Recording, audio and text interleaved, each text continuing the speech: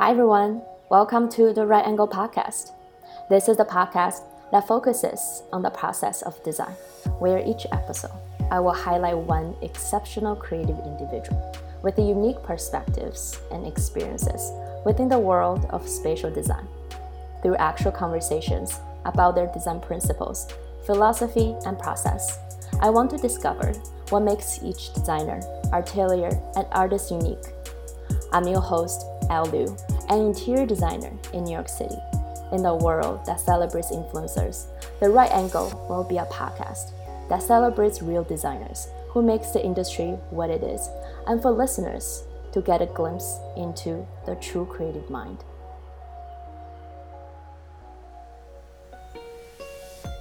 In this episode of the Right Angle Podcast, I interview Jenny Bukovec, VP of Design at Lifehouse. Lifehouse is a group of contextual hotels with narrative, substance, and local-rooted restaurants and bars. In our conversation, we dive into Jenny's philosophy and process for developing a narrative for a physical space and bringing that narrative to not only the visual, but also the other senses through food and beverage, scent, and music.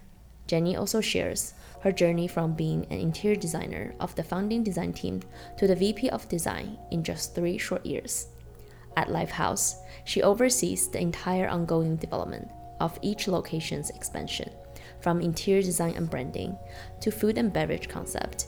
Aside from interior design, Jenny is also passionate about pattern design, where some of her clients includes Saks Fifth Avenue, SBE Group, Kempinski Hotel, Heaven Magazine, and Saint Laurent. Hi, Jenny. Welcome to the Right Angle Podcast. Hi. Thank you for having me. Yeah, of course.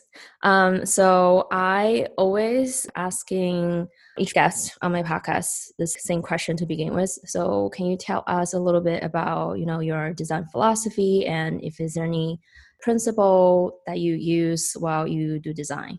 Yeah. So I think personally, my philosophy is kind of a blend between right and left brained. And I really think good design is rooted in research. And that's actually something at Lifehouse that we say often is that, research is what differentiates the artist from the dilettante, which means, I think when there's research, there's a lot more depth to the stories you're telling versus just kind of doing something for visual sake or just doing it to make it look good. You can kind of tell a story that's deeper.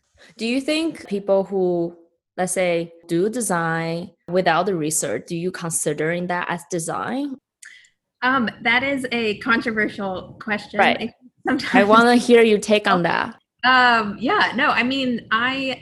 still value decorating. I actually have a dear friend who's like a very amazing decorator in high-end residential. So I don't think one is better than the other, but I do personally believe that, when you are designing, there are a lot of factors at play, and you're kind of stepping back, you're understanding the goals of your client, you're understanding the context of the space you're working in. And I think it's very multi-layered. It's not just like, slapping colors or fabrics on something. It's all very intentional. And I think to me, that's what differentiates design from decorating.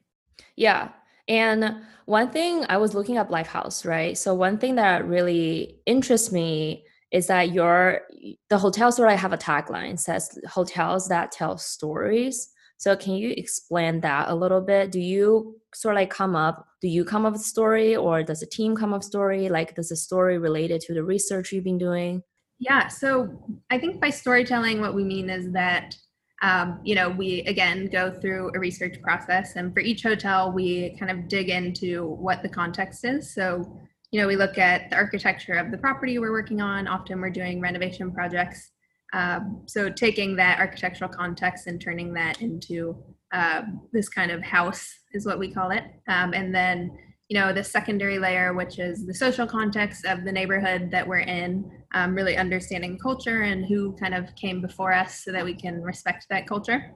And so that kind of translates into this, what we call the protagonist. So the kind of key character that we tell the story through their lens. And then third, we have this kind of, muse layer, which we call the spirit, and is kind of meant to be like a departure from, these other elements and brings in some kind of quirky or eclectic or like very unique aspect of the environment that we're working in. So for example, in Little Havana, we chose Afro-Cubanism to kind of tell the story of, this layer of Little Havana that's often not told. So yeah, I mean, I think through that lens, we take our house protagonist and the spirit and kind of have a setting to make our design decisions from. So, we're not quite literally writing it on the wall, but we're having little moments that share that story. And why does the sense of like telling a story super important for Lifehouse as a hotel brand? I think, I'll speak for the design team, but also on behalf of our CEO, Rami, who I work really closely with. I think it's really powerful to be able to tell a story. And I think people connect with that. I mean, stories have been told since the beginning of humanity to connect people. And so I think when you're able to do something that not only kind of disarms people and allows them to feel like they're immersed in a story, I think you can also educate people through that. So, the reference to Afro-Cubanism, you can kind of teach people about these layers of a community that, they otherwise maybe wouldn't discover on their travels. So I think for us, that's the biggest part of making sure we're telling a story, that we're not just kind of creating a cool or trendy hotel brand that's just visually compelling. Like, we really want people to grow and learn and get immersed in these environments. So when you say telling a story, I think I heard that a lot, almost like a lot of designers always say, like, I'm a storyteller, So how do you actually tell a story? How do you translate that through visual, right? Do you think like you have a specific way to do that? Or Lifehouse as a hotel have a specific way to do that? Yeah. We basically treat it mathematically. We say, okay, we take 40% or whatever percentage of this house narrative, and we'll make that percentage of our design decisions based on, for example, if the house story is Victorianism, which is what our Lifehouse Lower Highlands in Denver was, we'll make, a proportion of the design decisions through that lens. So what that means is, if we're saying it's a Victorian industrialist abode and it's the spirit of wildflowers from the terrain of Denver, we'll take, in a design, we'll do a portal in the space that is a reference to Victorianism and Victorian architecture, or we'll do fluted glass that speaks to this Victorian aesthetic, or we'll show the spirit of this industrialist and their joy for wildflowers by creating a food concept that is called Wildflower, and we have kind of wildflower, mementos hidden throughout the space. To tell the story of the industrialist, we'll design a wallpaper that has, these very tiny industrialist Victorian figures hidden in the landscape of the terrain. And so we're able to kind of do it in a way that I think, we're always making sure it's not cheesy. Like, we're not like putting figurines everywhere. But, definitely. Like, I think it's more fun too. And I've always done that in my design and like illustration. I've always loved to like hide little things that people find, whether it's like a quirky object that feels maybe out of place, but once you hear the story, you're like, oh, that's so cool, that ties to this. And so I think you can have fun and be playful with it. Yeah, it sounds very playful, almost like something hidden that you kind of have to like work your way and to discover it through, through the space. Yeah, for sure. And I think it's like there's wit in it that is meant to engage certain types of consumers who maybe for Lifehouse, we've been really thoughtful about like who is our consumer, and we want this psychographic of people who appreciate depth. I totally agree. The word story and storytelling is so overused. So I feel like half the people who use it doesn't know what it means. Yeah, we tell a story. But no, I mean, I think we've had a great response to the fact that we're quote unquote telling narratives, which is actually what we call it instead of the story, which obviously means the same thing. But, we've had a lot of guests and consumers react very positively because they have had that depth to respond to, and it's engaging, and they're like, wow, every time I come back, I'm discovering something new. Yeah, that sounds really fun. And I always love interior space that has this depths of, detail. And I want to go back to something you said earlier about, you also took the narrative to food. Mm-hmm. So does that mean the stories Lifehouse created for each hotel also go beyond the visual? Correct. So yeah, we is that we do everything in house. So I think a lot of brands are moving towards that, but we have everything integrated from our interior design to our branding to our food and beverage concept development, all of Mm-hmm. our procurement, which typically those things are all outsourced to different groups. We have a technology team that's based in Montreal. It's building proprietary software for management. So all of our management for the hotels. So yeah, I mean, we have a lot under one roof, and I think when that happens, you're able to really go deep with the story. And so I'll stick with the Denver narrative since I already explained it a little. But for Denver, we took that wildflower concept, the spirit, and infused that into the culinary menu. So we have cocktails that are like in a cloche and have these beautiful dried herbs coming out and are telling the stories of the different flowers of the terrain, and we even went so far as creating a narrative. The figure for our restaurant is Marigold de la Rosa, and So you created that person. yes, wait, go with me here. I'll explain Okay. Okay. it. The whole culinary menu is based on the history of the neighborhood. So, Mm-hmm. Lower Highlands previously had a large Italian community and also a large Mexican community. And so we wanted to tell the story of those flavors through the menu, but also, respecting the terrain and the wildflower of the local community. And so marigold, which is a flower, and rosa, which is a flower, kind of bring in our Spanish and Italian nods through that. So we just, and we don't actually put her necessarily at the forefront, but we, did the logo, and it's this woman riding a horse, and she has the flowers coming out of her head, and that's marigold. And so, yeah, just talking about her journey and like the types of herbs and ingredients she picked up from her family in Italy and then down in Mexico, and kind of bringing that full circle Mm-hmm. into the type of food that we're serving. Yeah, that's actually super interesting. And it reminds me how, actor and actress always, create a backstory of the character they are playing so they can emphasize the emotion and helps them to get into the role. So do you see it as a similar analogy? Yeah, absolutely. And as we've gone through our brand building, we have used that terminology similarly. I have never been in theater, so I Mm-hmm. have never had that experience, but on our team, people have, and it's definitely a very similar process. Yeah. So do you see, interior design overall, especially hospitality or I guess commercial included, is moving towards this holistic approach? Yeah, I think absolutely. And I think it's been happening for the last like few decades, really. I think some firms have done it really well, like Avrico Mm-hmm. has been doing it for a long time. And for sure, I'm interested to see how it evolves with technology, because I think we're going to start seeing more, and these are things we're kind of playing with at Lifehouse, but more of the built environment and virtual environment kind of fusing together. And what does it look like with social media? And things are happening so quickly uh, that, and of course with COVID has kind of shifted things hugely. But yeah, I mean, I think it's definitely going to continue to become even more fluid. Yeah. And we talk a little bit about your conceptual side of design. So I want to get into the process a little bit more. Mhm. So what's your design process like?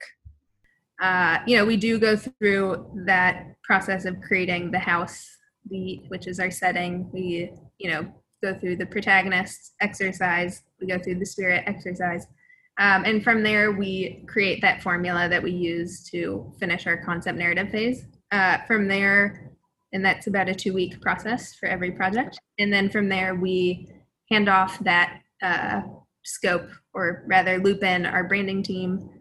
So creating, every touch point for the space, from the scent to the key card to, the food and beverage concept, while we're designing, so that everything is kind of fluid and all works together. And so while we're working on the schematic design phase, which includes, our 3D renderings and materiality and furniture selections, all of that, standard kind of schematic scope, our team is also developing that other part of the project, so it's all working together. Mm-hmm. And then we go into a pretty typical process of just documenting everything. Right. Documentation, drawings. We do a lot of custom furniture, so a lot of furniture drawings.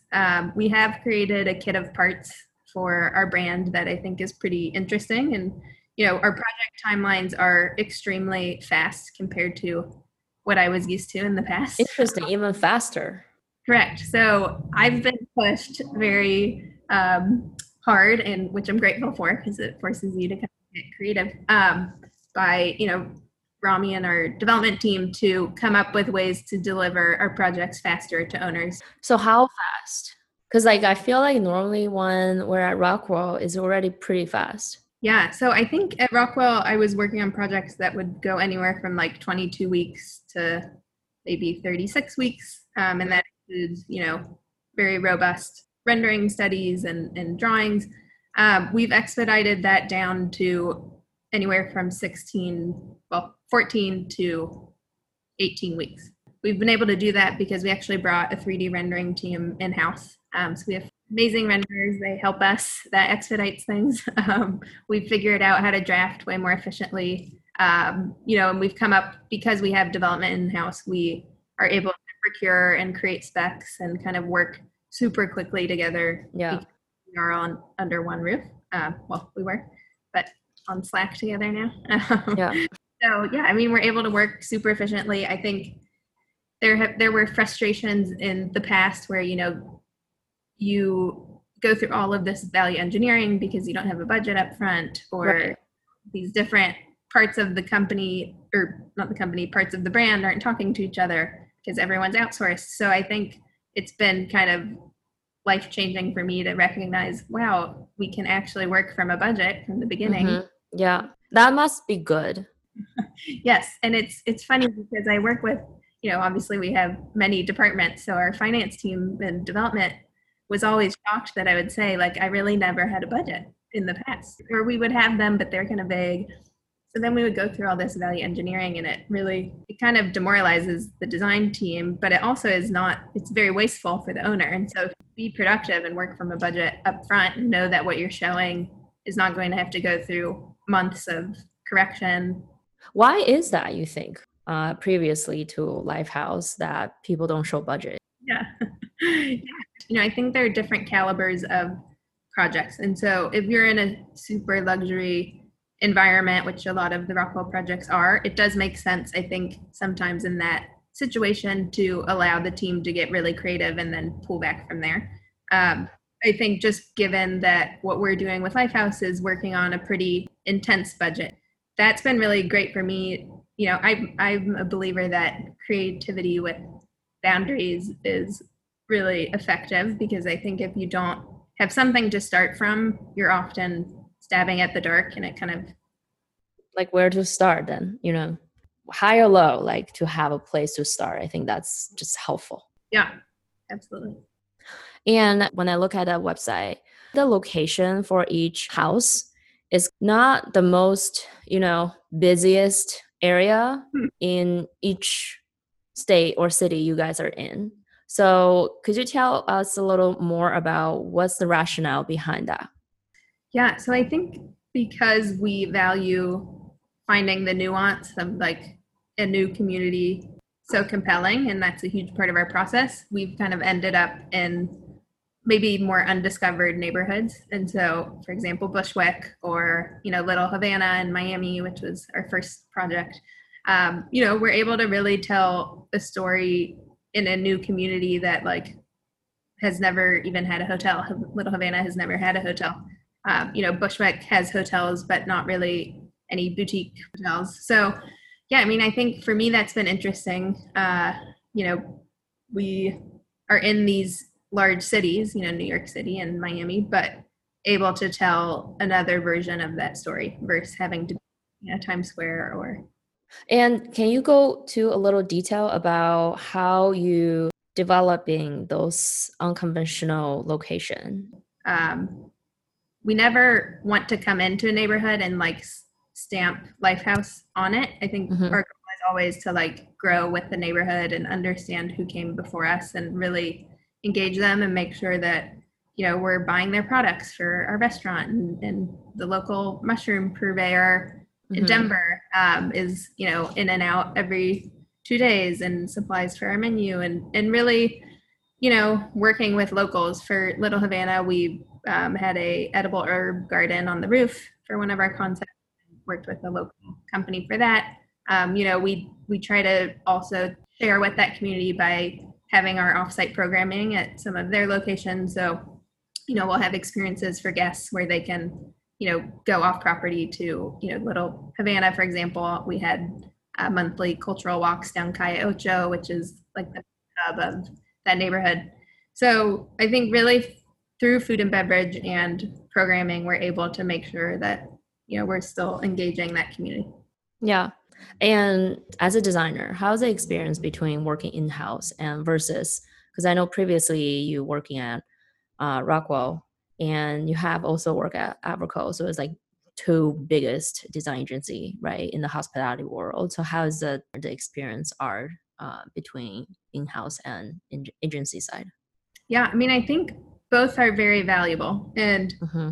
I'm super grateful for where I had the opportunity to work before this. I think it taught me so much about obviously design, but working with clients and also the nuances of the different parties in a development project and all the different layers. And I think when you learn how, the top tier firms are working, you not only learn, but I think you're able to see opportunities for growth and like ways to improve and innovate on process. And so that's been super interesting for me being at Lifehouse. I think now, I've been here 3 years and kind of helped build from the ground up. And so obviously have strong connection and kind of ties to the brand. And, I think for me right now, being in-house is probably best for my personality and my Mm-hmm. like how I like to create, because I like to be involved in all parts of the process. I think if you're someone who kind of likes to stay in one lane and stick to that an agency's better. But I think being in house is great because you can not only touch the space, you can touch the uniforms and ongoing programming and what is the music playlist and what Right. scent diffusing and all of these layers that to me tell, again, I'm going to say the narrative, but not only just tell that narrative but create a compelling experience. And I think often when you design a project and you hand it off to an operational group, things shift, and they should. I think it should always be livable, a space, but sometimes you lose the soul of something when you're not operating it. So I really love the process of also being a part of the operational team. Yeah. You mentioned you guys also develop scent. So I'm super interested in that. Like, do you have someone in-house or you actually work with someone local who develop particular scent for a particular house? Yeah, so we have one brand scent, and it's been a long process for anyone who's made a scent. I'm smirking just because I'm sure it's super it's really difficult. challenging. Yeah, and we've gone through many rounds. So yeah, it's been really cool though, I think, because there are so many ways you can go with scent. But we've developed one for all of our Lifehouse properties, and I think we're going to stick to one for now. So while making it, it was very intentional that it one feels familiar between all of the houses, but also is flexible. We have locations in Nantucket, but also in the mountains in Colorado. So balancing different climates and vibes. Yeah. And how did you transition to Lifehouse? Like, how did you starting to think about, okay, like I want to be more like in-house, or it's like a totally random opportunity for you when you transition? Yeah, it was honestly completely like unexpected. I was walking to the kitchen one day, and one of my old colleagues had just, gave his notice, and I said, "Hey, good luck. Where are you going?" And he had mentioned, two of the guys, Rami, I've mentioned, our CEO and our head of development, had been at Seidel Group, which is a company I had always looked to as like a really interesting brand. They create beautiful projects, and so was intrigued and just kind of kept asking him, "Okay, tell me more." And so I ended up joining him over at Lifehouse, and we did the first two projects together and kind of built out the team. He's no longer with us. He ended up moving to the West Coast, but I don't know. Any career opportunity I've had has always kind of gone that way. Yeah. I'm grateful for, but I think it definitely was a risk to leave. I mean, I had, a great situation. I really loved my boss there, Greg Keffer, who was awesome and, had really cool projects at that time, was working, like, had the opportunity to meet Ian Traeger and like these, it's an amazing firm. And so it was a huge risk for me, but I just felt like, why not try? Right. It's definitely a risk because not every, startup brand survived after a year. So what makes you want to, okay, let's try this. Why not? For me personally, it might seem that I take a lot of risks, but I actually pretty calculated. Yeah, I mean, I think you can take calculated, smart risks. I think you're never going to know how things play out, but I guess for me, there were enough people at the brand already at the young age of the brand who I felt were compelling, smart people with good taste. Yeah. And so I actually saw a rendering that someone pulled out, a previous rendering, and then one that was fixed by this team of people. And I thought, okay, they get it.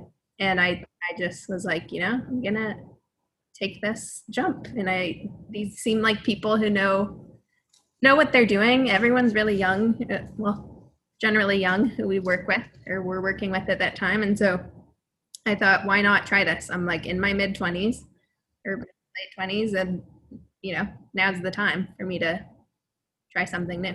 So Yes. So even though that's like a risk, but you have evaluated, it wasn't completely just like going there as like a lottery. yes, for sure. And I think you can tell a lot by people and Mm-hmm. their tenure. I'm also not someone, I've never tried to like build my resume per se. I think Yeah. opportunities have come where I've been appreciative to work at great firms, but I think you can get to the root of things by asking people tough questions and understanding their goals. And so I think that's really important when you're interviewing somewhere, to like make sure not only it's a good fit for them, but a good fit for you and Definitely.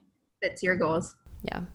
Yeah, that's very true. And, going back to your time at Lifehouse, so you went from interior designer to creative director to VP of design.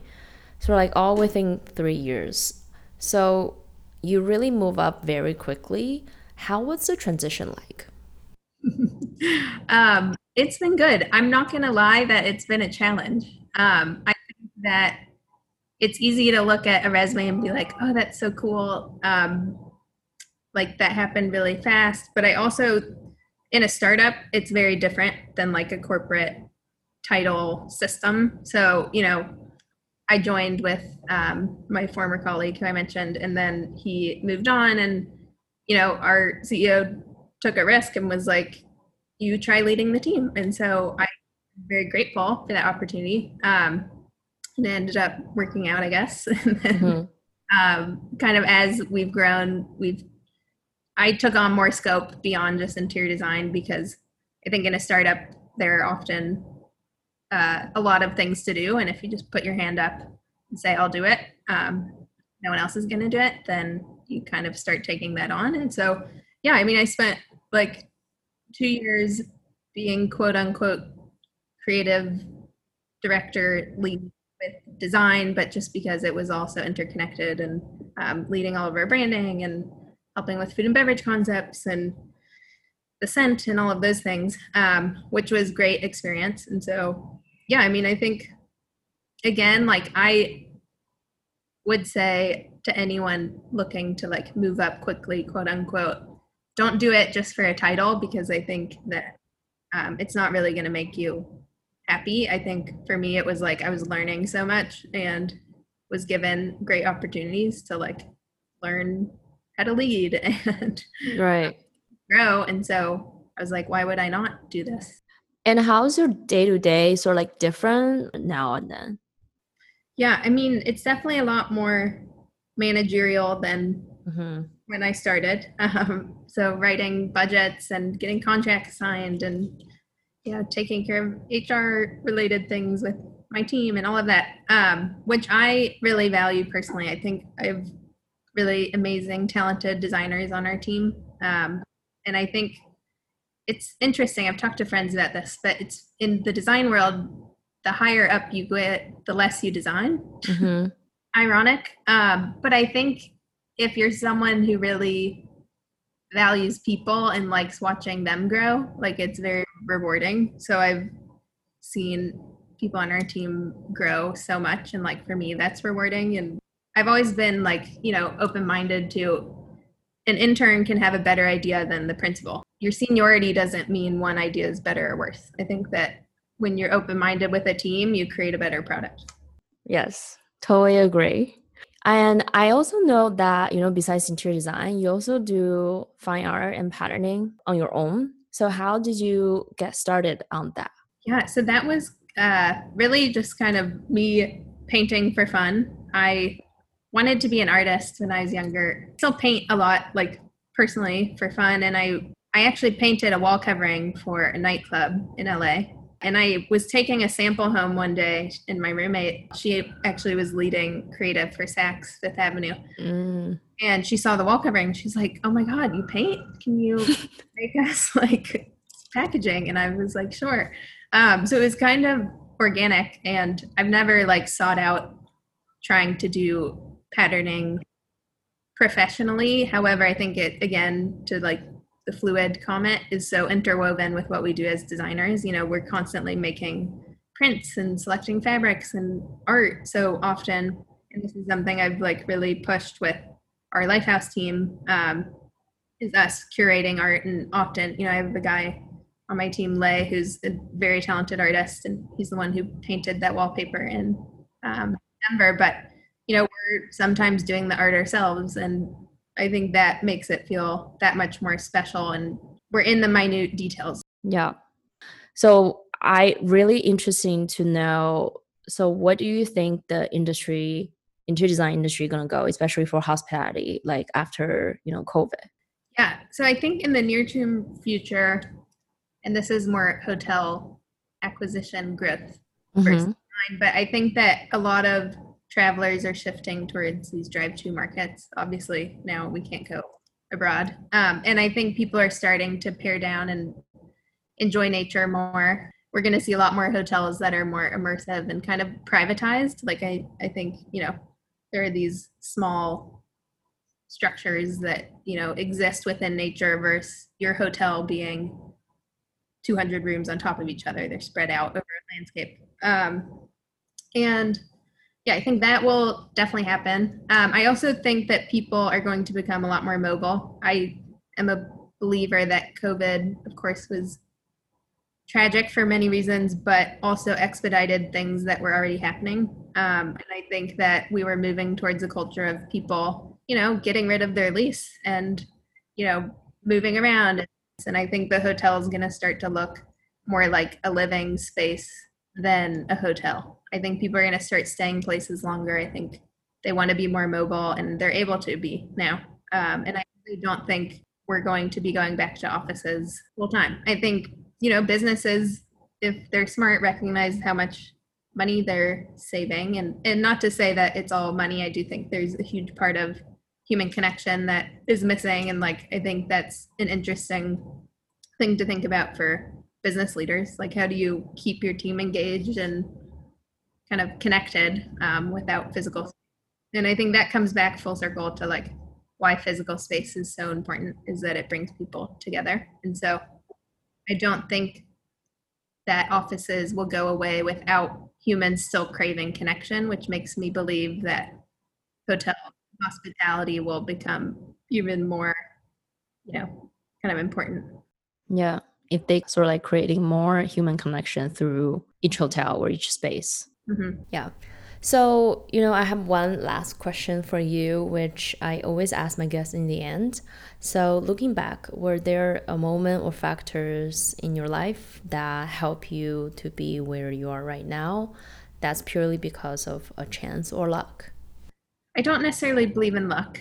And I know we've talked about the risk theories that I have. I do think your upbringing has a lot to do with how you think. And so, I had the opportunity, my parents took us to Tokyo to live when I was 5 through 8 years old. And obviously and after that, I moved to Dallas. So very dramatically different. And so that was very, I think, pivotal for me as a young human. I think it opened my mind to being open-minded and making sure that I'm not just thinking in one frame of mind. And that's really helped me, I think, make sure I have that margin where I am open to opportunity. And I think that's helped me get where I am today. And just valuing other types of people, Yeah. We don't only need to be the same. We don't all have to think the same or believe the same thing, but making sure that I value that helps build connections that I think are genuine versus just trying to connect and network for the sake of growing your own self. Yeah, I love that. And, in the end, I always ask my guests sort of like 5 short questions because Mhm. I'm always curious what, other designers or creatives like. So the first one is, what's your favorite book? I haven't been reading that much lately, which I should be. My all-time favorite book might be The Alchemist. It's kind of like a mystical book about this guy's journey. He has a vision and is a young guy and basically is told like your life's calling, your treasure is at the pyramids and in Egypt. And so he spends the whole book like trying to get to the pyramids and all these things keep happening. He keeps getting robbed and he's like falls in love, but then the lover says, we can't be together until you find your treasure. And then he gets to the pyramids and the fortune teller basically says, your treasure was where you were in that barn when you had that dream. And I just like the symbolism of that like you can strive and stress to arrive somewhere and lose along the way, lose your money or your lover or whatever, but what you were looking for was already like where you were. Yeah, I love that. Do you have a favorite hotel, outside of Lifehouse? I have brands that I like and value.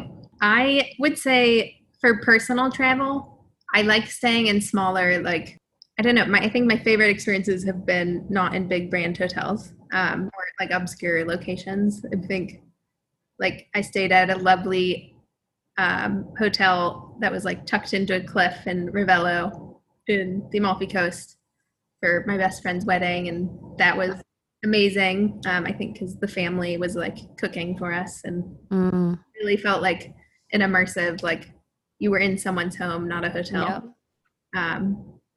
Or maybe I stayed in a safari lodge in Kenya. That was pretty cool. But I don't know. I'm not really like a brand person, which is funny because I work For a brand. style brand. I don't know. I think that's what keeps me curious and like helps build hotels that feel rooted versus like cookie cutter brand. Right. And what's your favorite design element that sort of you use all the time? I did not, well, I guess I've realized it, but I didn't realize how much I love using foliage, like floral patterns, until press was like, oh, floral patterns everywhere. I'm like, okay, I guess that's the thing. Yeah. But yeah, no, I mean, I think using elements of nature, not think, it's psychologically proven, like, is restful for people. So maybe I'm doing it subconsciously, but it also kind of has intention, and I think disarms people when you use greenery and earth tones and floral. And where is the most fun places you've been before? That's a hard question too. So I have multiple answers to all of these questions. Sure, give me all the answers. No, I love being on the water. I moved to the ocean temporarily during COVID, but I love being on boats. I think my dad's a sailor, so being on a boat with him is very restful. Being on a boat in the Amalfi Coast is probably the best boat ride I've been on. So in the end, how do you decompress? I think right now what it looks like, just given the state of the world, I moved from New York down to Miami for a bit.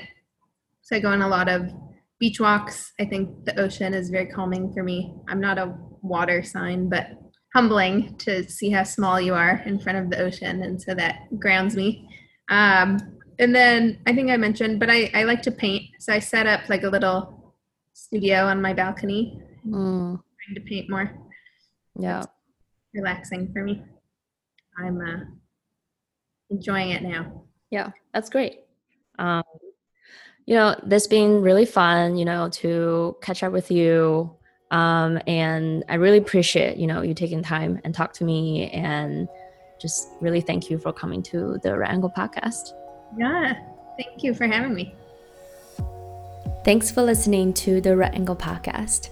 If you like this episode, subscribe and review us on Apple Podcast, Spotify, or wherever you listen.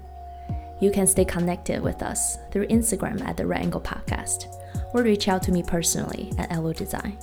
I linked everything about my guests in the show notes, so please go check it out. Thanks again for listening, and see you guys next Wednesday.